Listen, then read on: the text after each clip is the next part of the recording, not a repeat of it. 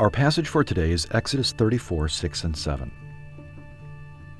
The Lord passed before him and proclaimed, the Lord, a God merciful and gracious, slow to anger, and abounding in steadfast love and faithfulness, keeping steadfast love for thousands, forgiving iniquity and transgression and sin, but who will by no means clear the guilty, visiting the iniquity of the fathers on the children and the children's children, to the third and the fourth generation.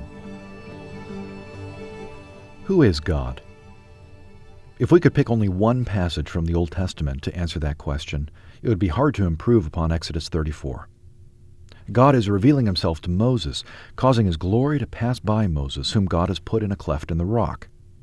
Exodus 34, 6 and 7 is not a one-off descriptor, a peripheral passing comment.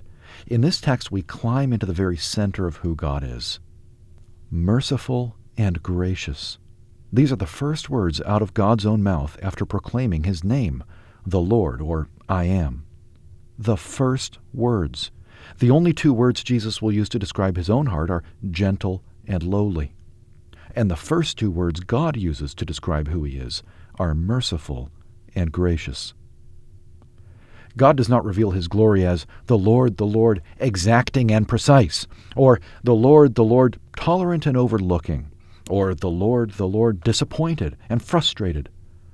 His highest priority and deepest delight and first reaction, his heart, is merciful and gracious.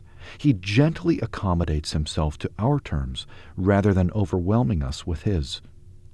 The asymmetry of Exodus 34, 6 and 7 startles us. Mercy and love loom large. Retributive justice is acknowledged, but almost as a necessary afterthought. The Christian life, from one angle, is the long journey of letting our natural assumption about who God is over many decades fall away, being slowly replaced with God's own insistence on who he is. This is hard work. It takes a lot of sermons and a lot of suffering to believe that God's deepest heart is merciful and gracious, slow to anger. The fall in Genesis 3 not only sent us into condemnation and exile, the fall also entrenched in our minds dark thoughts of God, thoughts that are only dug out over multiple exposures to the gospel over many years.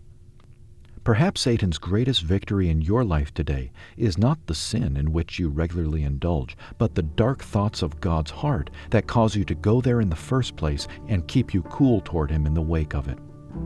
We are being told of God's deepest heart in Exodus 34, but we are shown that heart in the Galilean carpenter. Jesus testified that this was his heart throughout his life and then proved it when he went to a Roman cross, descending into the hell of God-forsakenness in our place.